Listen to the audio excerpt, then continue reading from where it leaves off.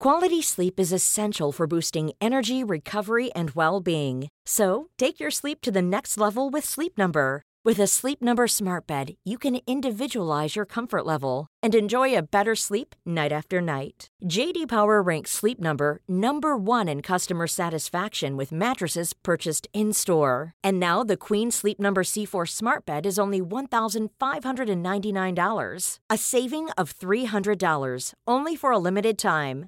For JD Power 2023 award information, visit jdpower.com/awards. Only at Sleep Number stores or sleepnumber.com.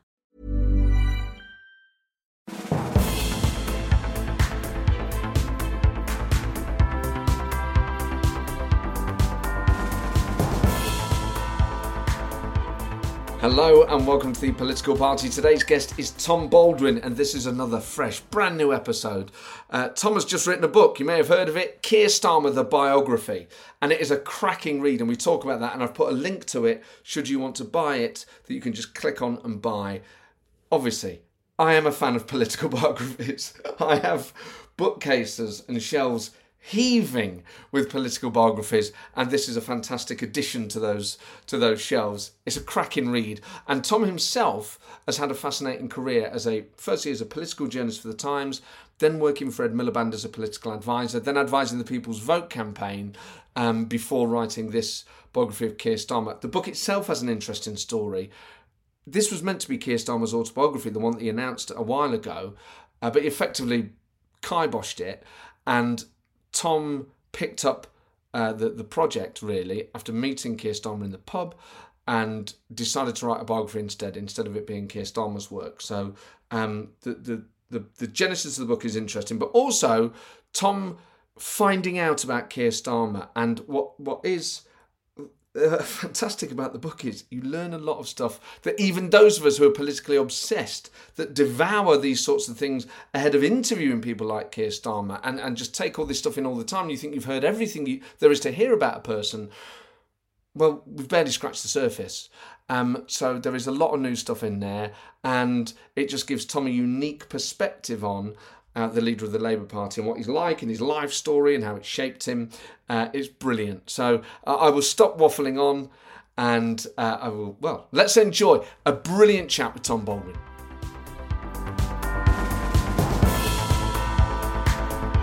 Tom, your new book about Keir Starmer has certainly caused a fuss.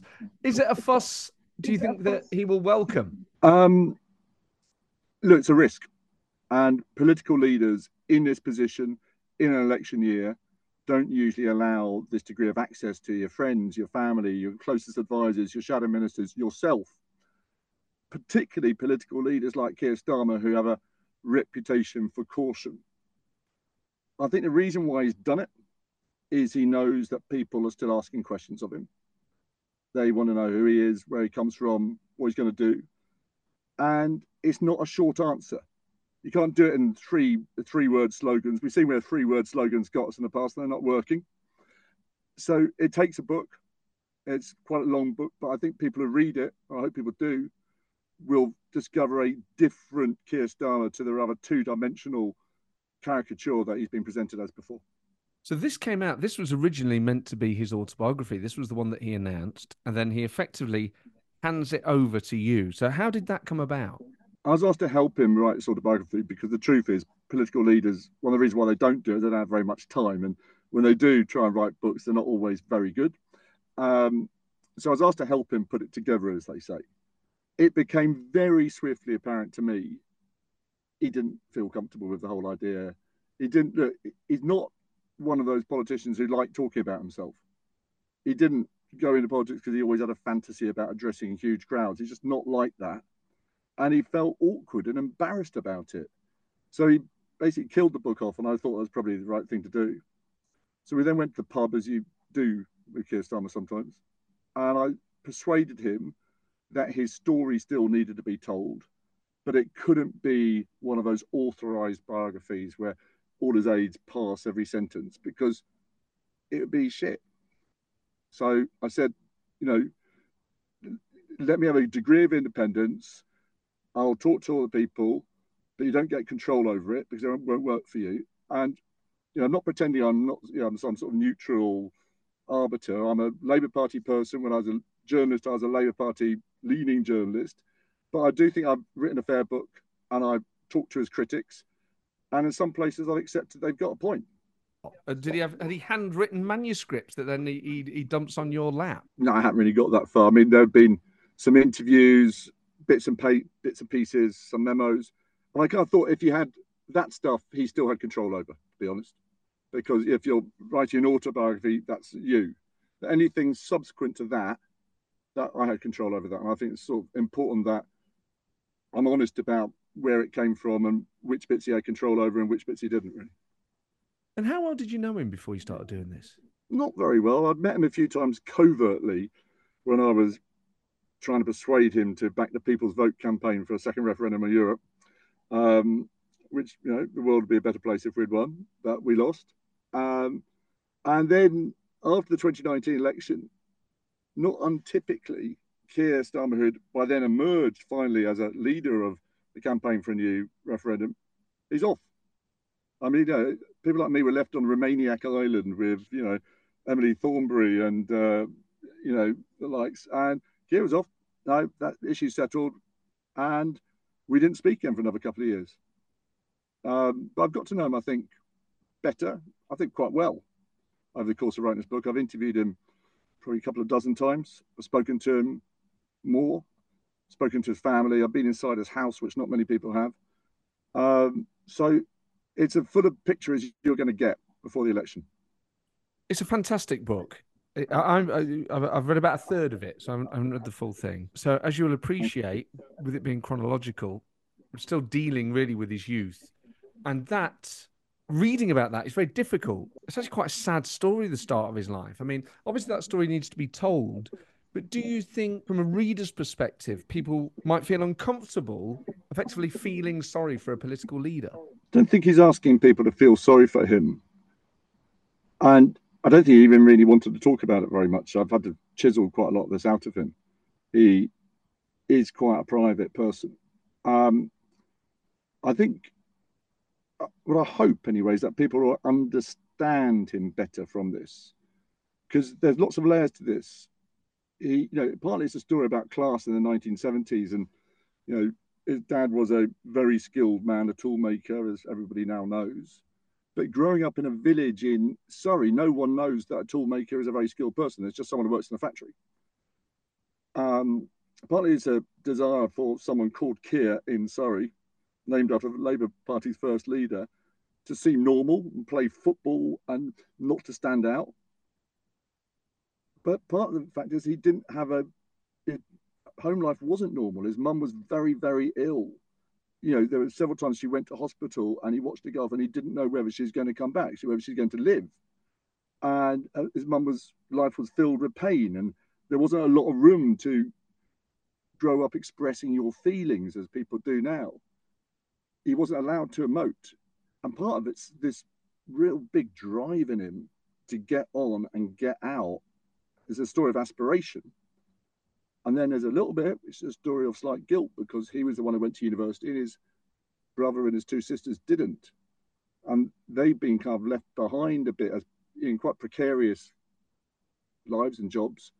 And that's a constant reminder to him of what the real world is like, I think. Anyone who's spent even a small amount of time with him will notice that he has a real presence. And what I mean by that is, as well as actually being charismatic, he also clearly has a lot of empathy. And that really comes across. And it comes across in his speeches, in his interviews. This is someone who really appreciates how difficult life can be. How does he, do you think, get the balance right between clearly understanding how difficult life is, but also for people who perhaps aren't in a difficult circumstance or perhaps, maybe, let's be honest, aren't that bothered? How does he also be a leader for people like that? How does he also show that he has a lightness of touch and he's an He talks about how his backstory can't be his front story. And what he means by that is he's not saying vote for me because my dad was a toolmaker, my mum was a nurse, or I grew up in Pebble Dash Semi. He's saying vote for me because I do kind of have a sense of what it's like. I know what it's like to struggle to pay bills. Now, I don't think that's something which only the precariat know now. I think quite a lot of people in this country are really struggling or finding things tighter. I mean, people with homes are finding it harder to pay their mortgages. People, middle class people, can't get a GP doctor's appointment.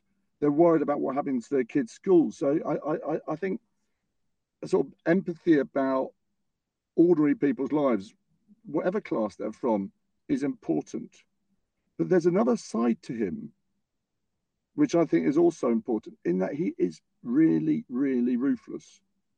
And sometimes it takes my breath away, because I've sort of got to know this rather decent bloke who's always asking in a genuine way about how my son's getting on at football, and he's interested in people in a way quite a lot of politicians I've met really aren't. They don't like people. He likes people. And he can be incredibly decent. I'll tell you one story. So when my old boss, Ed Miliband, I used to work for Miliband when he was leader, he stood in for Keir at short notice to do PMQs because Keir had got COVID. And Ed did brilliantly. And all the sketch writers said, oh, there's the passion. Why can't we see that from boring old Keir Starmer more often and so on?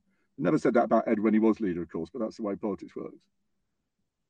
And sometimes when your understudy does well, your nose is a bit out of joint. And he couldn't have been nicer. He's bombarding Ed with messages saying, brilliant. He knew how cathartic it had been for him. He sent Ed's wife a message saying, when he walks in through the door, tell him he's done a great job. And Ed was sort of pretty chuffed by that. Thought that's a sign of unpolitical, decent person. 3 weeks later, Keir sacks him as shadow business secretary. Now, so I say to him, how can you balance that decency with that ruthlessness? And he says it's just in separate places. Yeah. You know, I'm decent to my friends and people I know, but I have to be ruthless. Otherwise, it's going to be indecent to all the people in this country who need a Labour government. And that kind of cold eye separation does mark him out a bit. I've not come across a more ruthless Labour leader. I've not come across a more ruthless politician. One doesn't contradict the other, does it? Ed Miliband could have done a good job at PMQs and also not been suitable to be shadow business secretary. The two are entirely possible. And maybe lots of people listening to this podcast may have agreed with Keir Starmer's conclusion to both. Yes, but the way politics usually works is you've got your mates and you've got your factions, and they're that side and we're that side.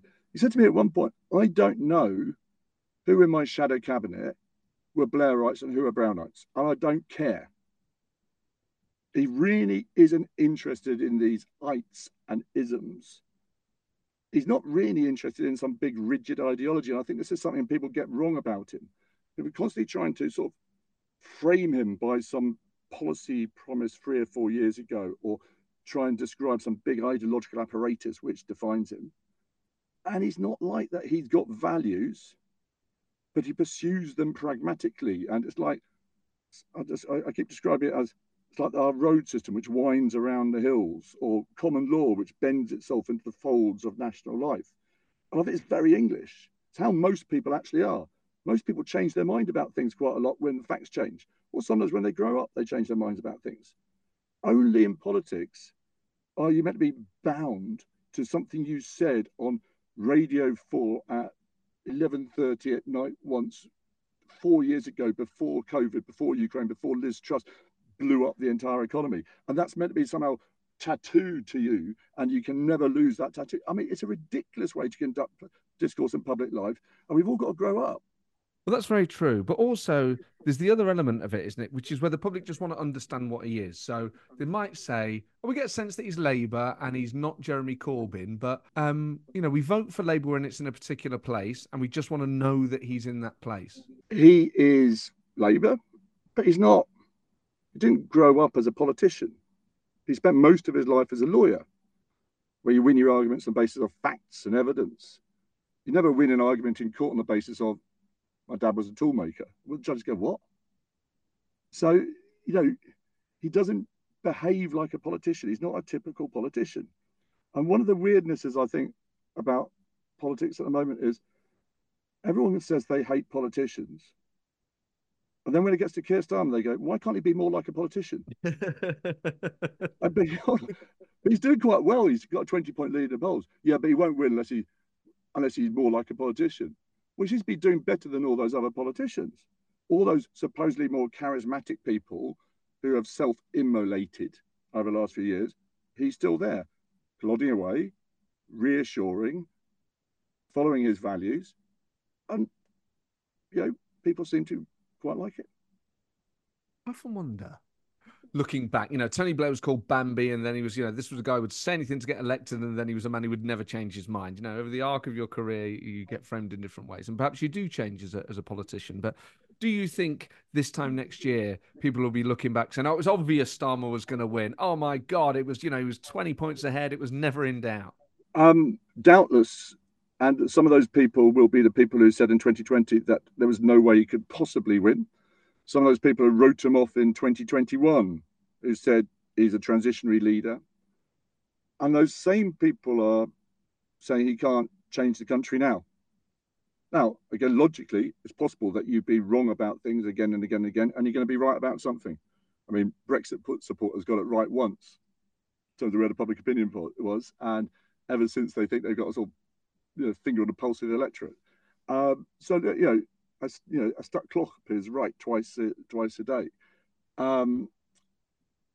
I think people should show a bit more humility, and journalists should show a bit more humility. It may be that if Labour does win the election and as Labour government, it all goes to, we go to hell on a handcart and it's all crisis and disaster.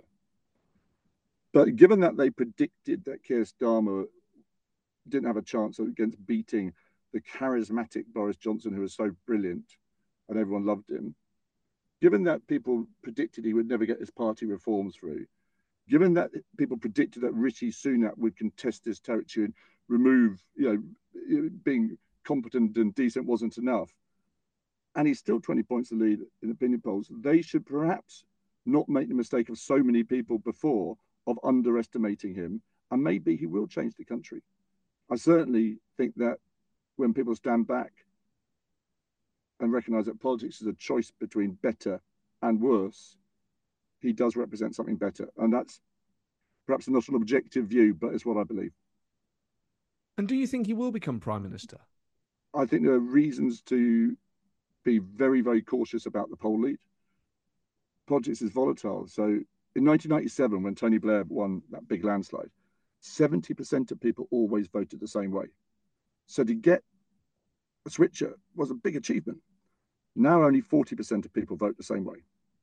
So that's why Labour have gone from 20 points behind to 20 points ahead. And it can go back. It can evaporate. There are lots of things that can go wrong. That said, I look at the Conservative Party at the moment, who are busy sort of stabbing themselves in the eye with a fork over and over again. And I'm not seeing that as a strategy which is likely to win many votes back. I think people just see a party stabbing itself in the eye with a fork. He seems to have really grown as a leader already, Keir Starmer. You just think of that last Labour Party conference and the branding around it, the way the conference hall looked, the way it looked on TV, the way that he handled himself. He is starting to feel like someone who's already, if you were visiting from abroad and you turned on the telly, you'd think that guy was the Prime Minister. Do you think that he has a sense of that? I think one of the advantages he's had over previous leaders is that you've always been able to imagine him being Prime Minister. He has a solidity about him. And that's more than just act. There is a sense of grown up. I think he's also learned. And I think one of the characteristics which I identify most in the book is he knows he's not perfect. He knows he makes mistakes and he's going to make more mistakes. But how he responds to a mistake or how he responds to the identification of a deficiency in his political performance is interesting, because rather than denying it or doubling down behind a mistake, he always wants to learn from it. He always wants to say, how do we prevent that happening again? What do I need to do to change it? And I think that's quite an attractive quality. It goes back to this thing about changing your mind rather than just being stuck in one place because you've said it once and you have to, it's about bending, not flip-flopping, but bending with where the reality of life and politics and economics lie. And I think he's become quite impressive at that. I mean, that party conference, when the bloke attacked him with a glitter bomb. Turns out he's actually from the same village in Surrey where Keir grew up, rather coincidentally. There's a story I'll tell you about that. He was after, he stood up to it very well, didn't clock the bloke, he didn't flinch, so it's interesting. But then he notices that there's glitter in the glass of water on his rostrum. And he's under bright lights, it's hot up there. And he doesn't know whether to drink from the glass of water. And this is so Starmerish. I watched the tape for 26 minutes in pauses for applause. Rather than milking it, rather than being excited about connecting with the crowd, you see him staring at these 2 glasses of water, wondering which one has the least glitter in it, assessing the risk, thinking, what happens if my mouth goes dry? What happens actually I do ingest the glitter? Is that going to do something terrible to me? And after 26 minutes, he makes the decision and drinks. And it's very unusual, right? It's like most politicians are going, well, hey, I've got a standing ovation and the electricity. And he's going, which glass of water should I drink from? I quite like it, though. Yeah, I quite like someone taking a bit of time over a decision, being able to separate themselves from the moment.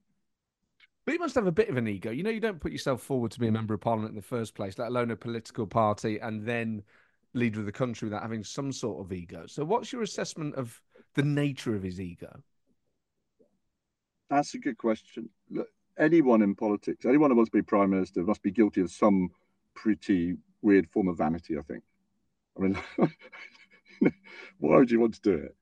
And one of his old friends, Colin Peacock, he goes to the pub with, doesn't understand why he would do this. He's always saying, whenever something goes wrong, he goes, great, you can quit now.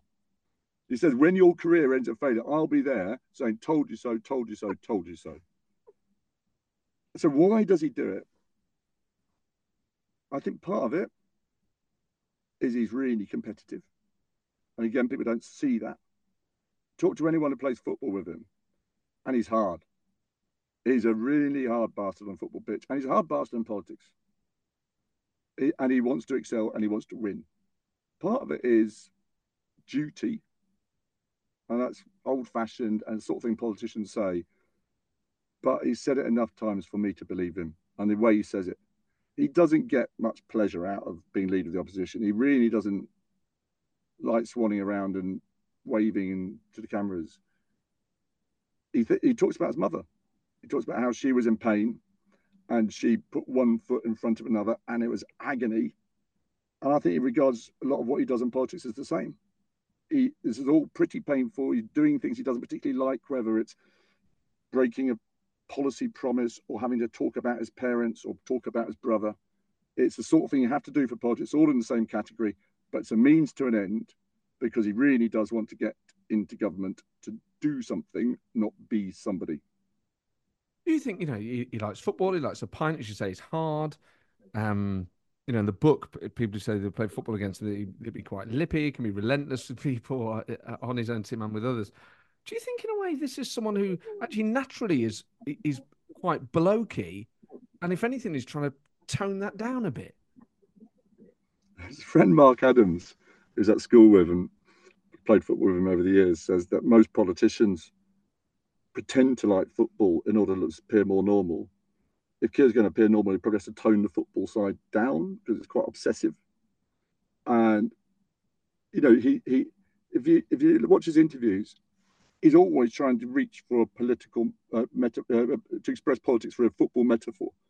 And at one point, he said to me that getting rid of Rebecca Long-Bailey from the shadow cabinet was a bit like what Arteta did when he got rid of Aubameyang.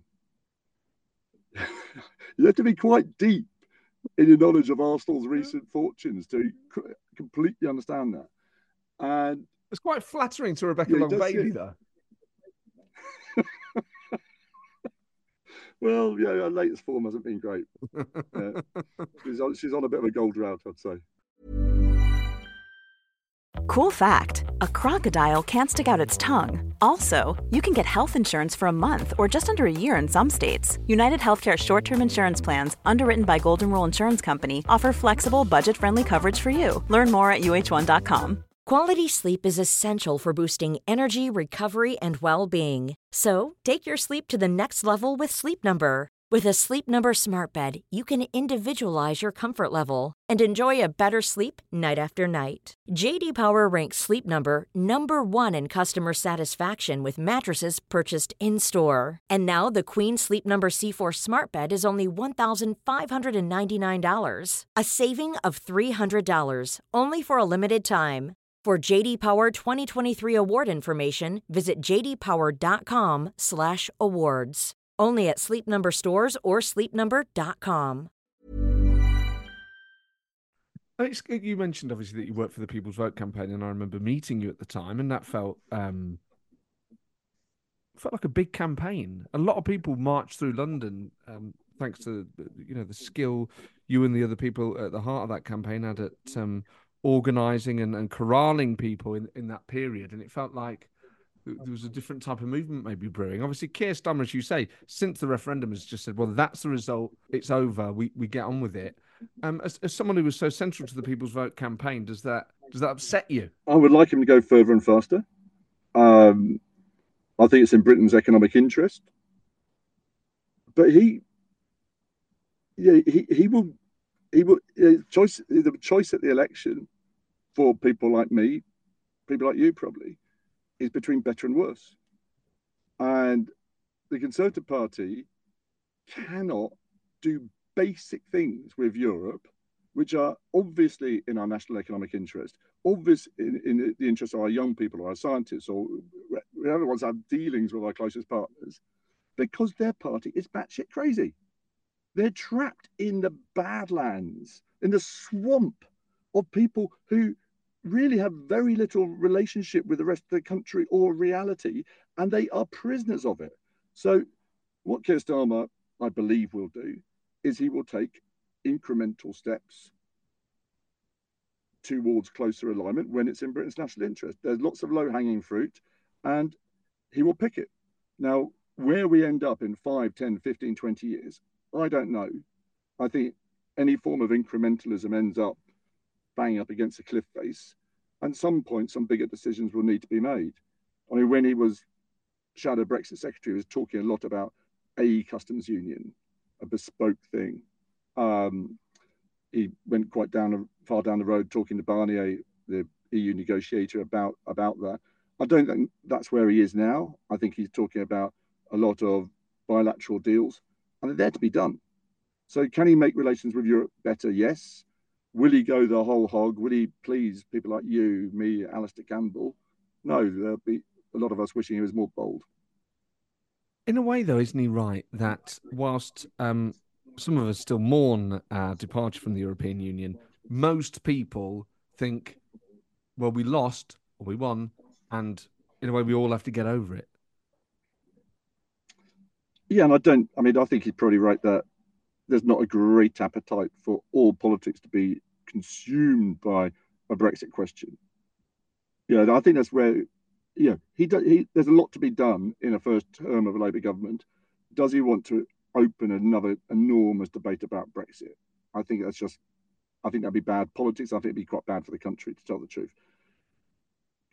So can he go a bit further? Can he go a bit faster? Yes. Should people be putting pressure on him from the pro-European side? Yes, I think they should. But if there are other opportunities and other things which may be more important right now, given the challenges we face. And I think you'll want to get on with them rather than have a big debate about Brexit. What are your instincts? If you had to decide here and now, say, look, if there's an election tomorrow, what sort of majority do you think Labour would get? I've always been on the pessimistic side. Do you remember the great cricket commentator? You're too young to remember the great cricket commentator John Arlott, when he's commentating from Old Trafford, would say, "When you can't see the Pennines, that means it's raining. When you can see the Pennines, it means it's about to rain." And it's always best to be pessimistic because you don't get so disappointed. And we keep losing. I hope and pray that Labour doesn't lose the next election, because I think it's a really important election. I think the poll lead will probably come down. I think people need not to panic when that happens. It may be quite a small majority, if any majority at all. I do think Keir Starmer is pretty likely to be an ex-prime minister, even if it's a minority government, even if it's a small majority. And that will limit what he can do. A bigger majority obviously makes it much easier. He doesn't want to have to govern with the campaign group or have to make deals with other parties. I don't think there are deals in the offing, by the way. I think if he wants to get this decade of national renewal he's talking about and take the kind of radical pragmatic steps that I think he will take, he needs a bigger majority. I'm not sure whether he'll get one. How do you think he's going to handle the election campaign? I mean, obviously, these by-elections give you a slight window into the hostility and the tone and just the pure chaos of what the next election is going to be like. Do you think he is prepared for what's about to hit him? I don't think anyone can be prepared. And Labour leaders, any Labour leader, will have everything thrown at them. That's always the case. And Labour Party will always be held to a higher standard. Labour does one set of attack ads against Rishi Sunak. I didn't like them. I thought Why they were not? wrong. I didn't think they were accurate. I didn't think they were fact-based. I didn't think they were very Keir Starmer. And I think the reason why the staff did it is they needed to show they had the capability. It's like a sort of nuclear weapons program. We need to show that we're attack ad capable. I did compare it in the book to like the head of the nuclear weapons program whose testing programs wiped out half the farmland in his own country to show that he's capable. But I do think there's some double standards. Labour, the Tories do all this stuff all the time, and everyone goes, "Oh, that's proper grown-up politics, aren't they great?"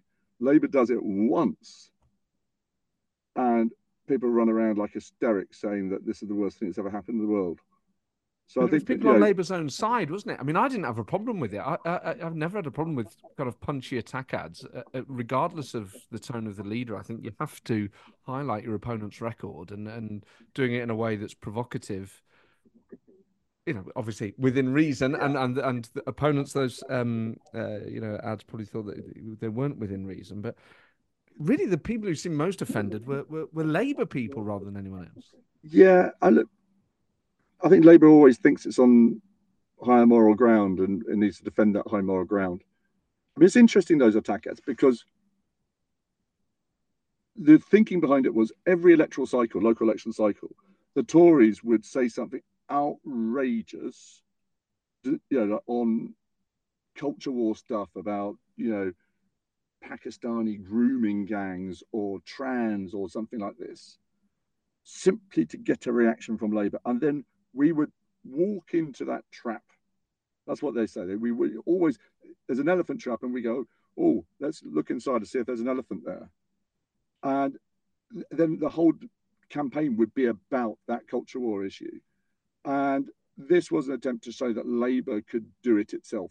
It could get everyone talking about Rishi Sunak and the Conservative record on law and order. And they got front pages in the Daily Mail. And for them, that was a success.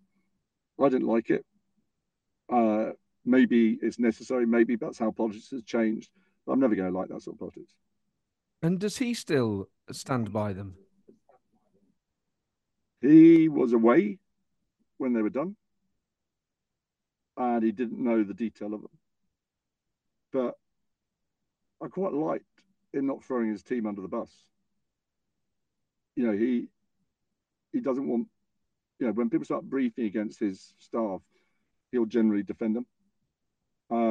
And he stood by them.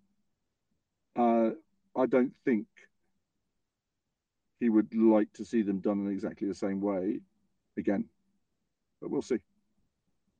You mentioned a couple of times you worked for Ed Miliband. How difficult was that? It was a hostile environment, and Ed was, we're coming on after 13 years of Labour government, and Ed was running as a change candidate, and the Tories had only been in power for a few years. It was a very, very tough place, and I think Ed's brilliant.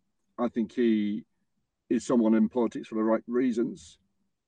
I love him, and I think he's contributed a huge amount to this shadow cabinet too. He's a different politician to Keir Starmer.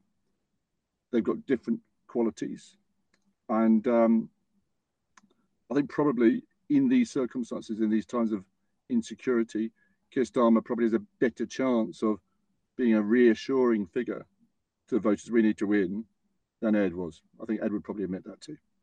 Some people might say, well, look, this guy lost in 2015, started Labour on a course towards Corbynism. He basically opened the trapdoor for all this stuff to happen and doesn't seem that contrite about it. Is he really someone who should be prominent going into the next election? Or you could say that Ed Miliband was a central figure in the success of the New Labour years under Gordon Brown. Or you could say that Ed Miliband is someone who's always been interested in ideas at a time when there aren't lots of ideas. There's lots of ways you can frame him. And he's not like the first party leader who's lost an election and gone on and served the government very well. I mean, William Hague, I think his reputation is a lot higher after those years as Foreign Secretary than it was when he stopped being Tory leader. So people do get second chances in politics. I know the job that Ed Miliband wants in any Labour government. It's climate change secretary.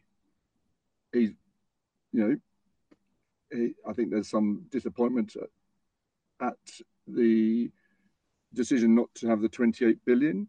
But he also knows that what Labour are offering is significantly better than what the Conservatives would do, what they have done. He knows that Keir Starmer's got a commitment to a green economy, and he knows that change can be achieved, and he wants to be part of it. And do you think, as with William Hague, that the public might end up in a slightly different place with him? That obviously Hague was ridiculed for the way that he sounded, for the way that he looked. He was seen as a total joke, particularly compared to Tony Blair. And then in the end, people were like, oh my God, this guy's a comedy genius. Get him on Have I Got News for You? And we can't get enough. And not only that, he's a statesman. He's one of the great thinkers of the right. Do you think that's the sort of place that Ed Miliband could end up, not just loved by a caucus in his party, but actually by the country? I think Ed's always got a radical edge, and when you get loved by the whole country, it's generally because you don't have that radical edge anymore. When Tony Benn became a sort of much loved father figure, and everyone's saying, "Isn't it Miles? What an old parliamentarian?" I thought that's when he lost his capacity to shock and have any power. I don't think Ed will want that to happen to him. He's not William Hague. William Hague sort of cleaved towards the establishment and the conventional. And I think that transition from William Hague was actually quite a right-wing leader of the Conservative Party when I was covering politics for the Times, to now one of the more sensible, moderate people, is also a mark of how far the Conservative Party has moved in recent years. And when William Hague made the foreign land speech, and I don't want to wake up on a foreign land, you're better at impersonations than me. People were shocked. But William Hague didn't want to leave Europe. He didn't want to get the hardest possible Brexit deal we could possibly get. He didn't want to be hanging out with the crazies from Donald Trump and the like. It's like, the whole of politics has shifted rightwards into some really weird right-wing stuff. And I don't think that's where the British people are. I think there really is a desire for the kind of politics that Keir Starmer represents, which recognises complexity. He's quite a complex person. So are the problems that face this country. So are the people who live in this country. And so are the solutions we'll find. And in ambiguity and nuance, it might get in the way of this kind of straight lines that people always want in politics. But in those ambiguities and nuances, I think there's potential to find consensus. And there is a way forward. It's just not a slogan. What about the crazies in the Labour Party? Because he has been, as we discussed at various points in this interview, absolutely ruthless, probably even more ruthless than Blair with his own party, partly because of the party that he inherited well, entirely because of the party that he inherited from Jeremy Corbyn. But those forces are still there. As we saw with his by-election candidate in Rochdale, that element is still present in the Labour Party membership. It's still present in the Labour Parliamentary Party. It's not inconceivable that he wins an election, but that the Corbynite rump that's still in the Labour Party is then, they are backbenchers of a governing party, and they can create all sorts of trouble for him. Is he prepared to be as ruthless in government with those people, do you think? I think so. I mean, I think that's why the majority matters. And pretty certainly doesn't want to govern with the rump of the campaign group. It's why his staff and at party headquarters have been so rigorous, sometimes in ways which sort of defy sense of natural justice, about selecting candidates and vetting candidates. It's why some serious questions were asked about that vetting process when Aziz got through to be the candidate in Rochdale. I think the party has changed. I mean, it's not just people have been thrown out. A lot of people have left. A lot of other people have come in. I've seen figures which suggest that if there was another leadership election now, Keir Starmer would win by a bigger majority than the one he had in 2020. So he has changed the party. And there are loud voices on Twitter and social media. But as you know better than anyone, that's not the real world. No, that's right. And, the Labour Party has to have borders. You can't be an entity if you extend into infinity on one end. People would say there are no enemies on the left. Yes, there are. There are people I fundamentally disagree with on the Tons left. of them. Right? Yeah, I mean, there are people who are apologists for the Soviet Union, and I disagree, and I don't think they have any place in the Labour Party. There are people who are apologists for terrorism. I don't think they've got any place in the Labour Party. So the Labour Party, if you're going to be a defined organisation, you have to have borders on both sides. I mean, who knows if the full story will ever emerge? But obviously, Parliament in the last couple of weeks has torn itself in various ways over Gaza and the wordings of amendments and then debates and motions and things. There's a suggestion that Keir Starmer may have had a conversation with Lindsay Hoyle. That some people would want to say is, he influenced him, or he may have even bullied him, or maybe even intimidated him. On the basis of what do they say that, though? Well, on what basis do they because they're say politically motivated, or because it might be true. I mean, do you think it's true? Does Keir Starmer feel to you like a man who would intimidate the Speaker of the House of Commons? No, I think he's someone who's quite rigorous about following the rules. Now, leaders of political parties go and meet the Speaker, and it's a private meeting. Now, there is as much evidence that Keir Starmer bullied Lindsay Hoyle in that meeting as that they did some karaoke, ate a curry, and then had a game of Twister, right? I mean, you can make it all up, but there is absolutely not a shred of evidence that anybody was bullying anybody. And from what I know of Keir Starmer, he doesn't do that sort of thing. He can point out that, there are threats against MPs, and he's worried about that. But the Speaker's he's grown up. He can, decide what to do on the basis of the conversations he has. I think it's a sort of stupid story. That's one of the things people don't like about politics. People don't actually understand what all these amendments are, and just see people walking out and shouting at each other.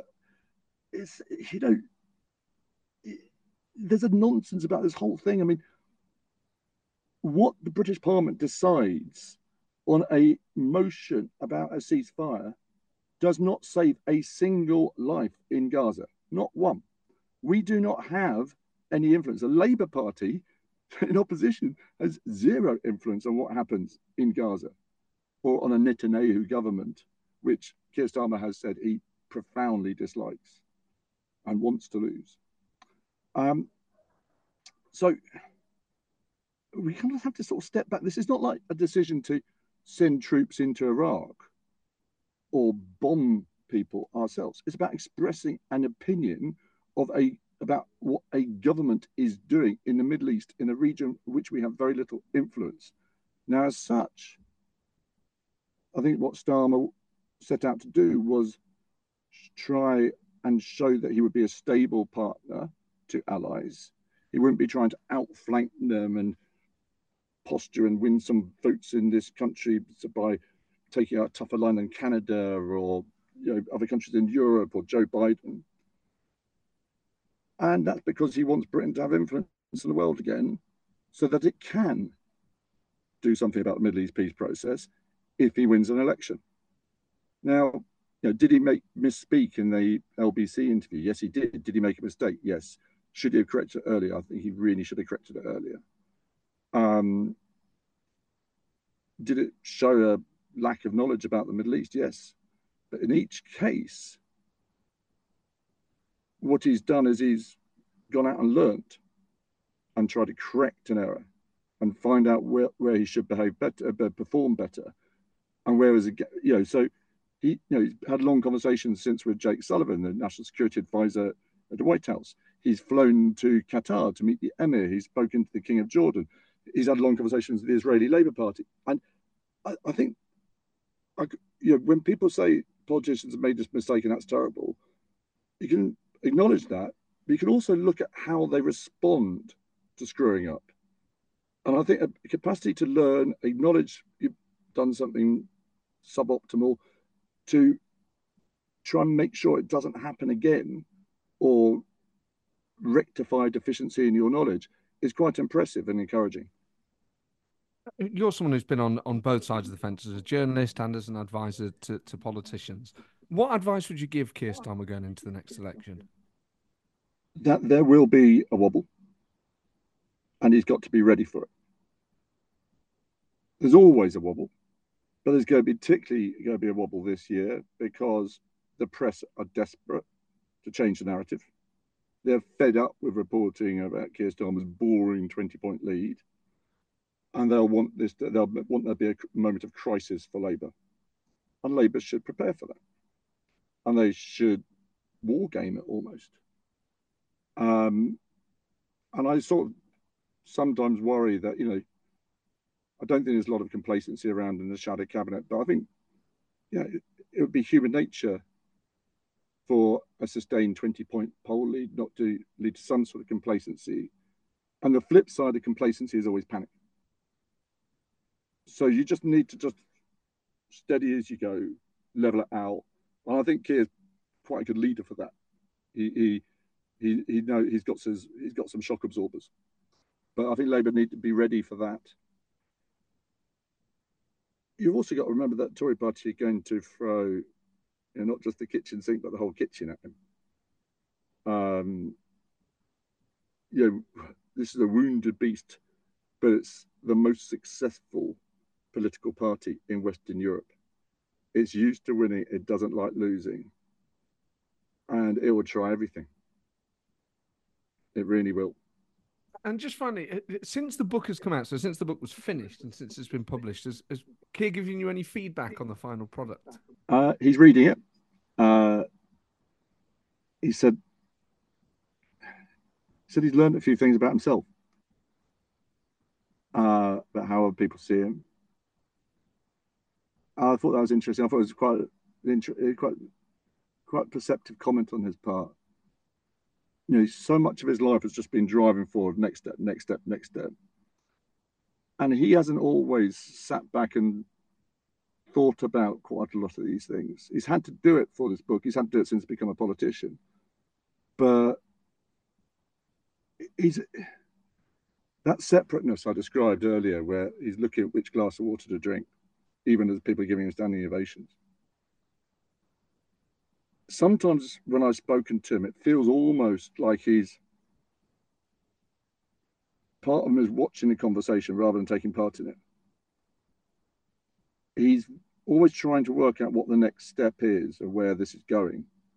And sometimes you kind of need to just stop and look around. And I think, he's only one reader, but if that particular reader gains some insight into himself, that'd be good. But really help also that other people, whether they're Labour, whether they're Tory, whether they're not voters, gain some insight into him, because he is a very different person to the one he's been presented as by the media.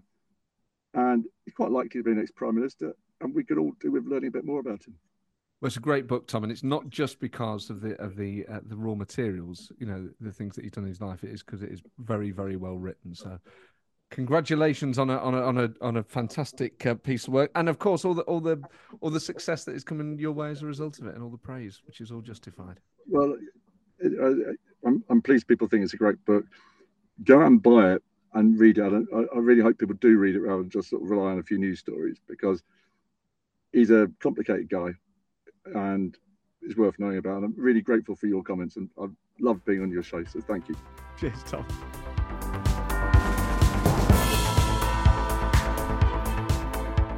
Well, there you go, Tom Baldwin, who you can really feels like he knows Keir Starmer maybe better than Keir Starmer knows himself. Sort of obsessing over someone and investigating them and talking to their friends and family about them must give you you're sort of immersed in that person's life and in their history. It must be quite a surreal project, but he really got across the things that are interesting about Keir Starmer. And I think they are the sorts of things that you can see are true. The things that he said really resonated with the things you see about Keir Starmer. So there is a link to the book that you can click on and buy and enjoy Keir Starmer, the biography, which is out now. I'll be back next week with a brand new, fresh episode. Please leave a 5-star written review. Tell your friends about it. Share this far and wide, and I'll see you next time. Ta-ra.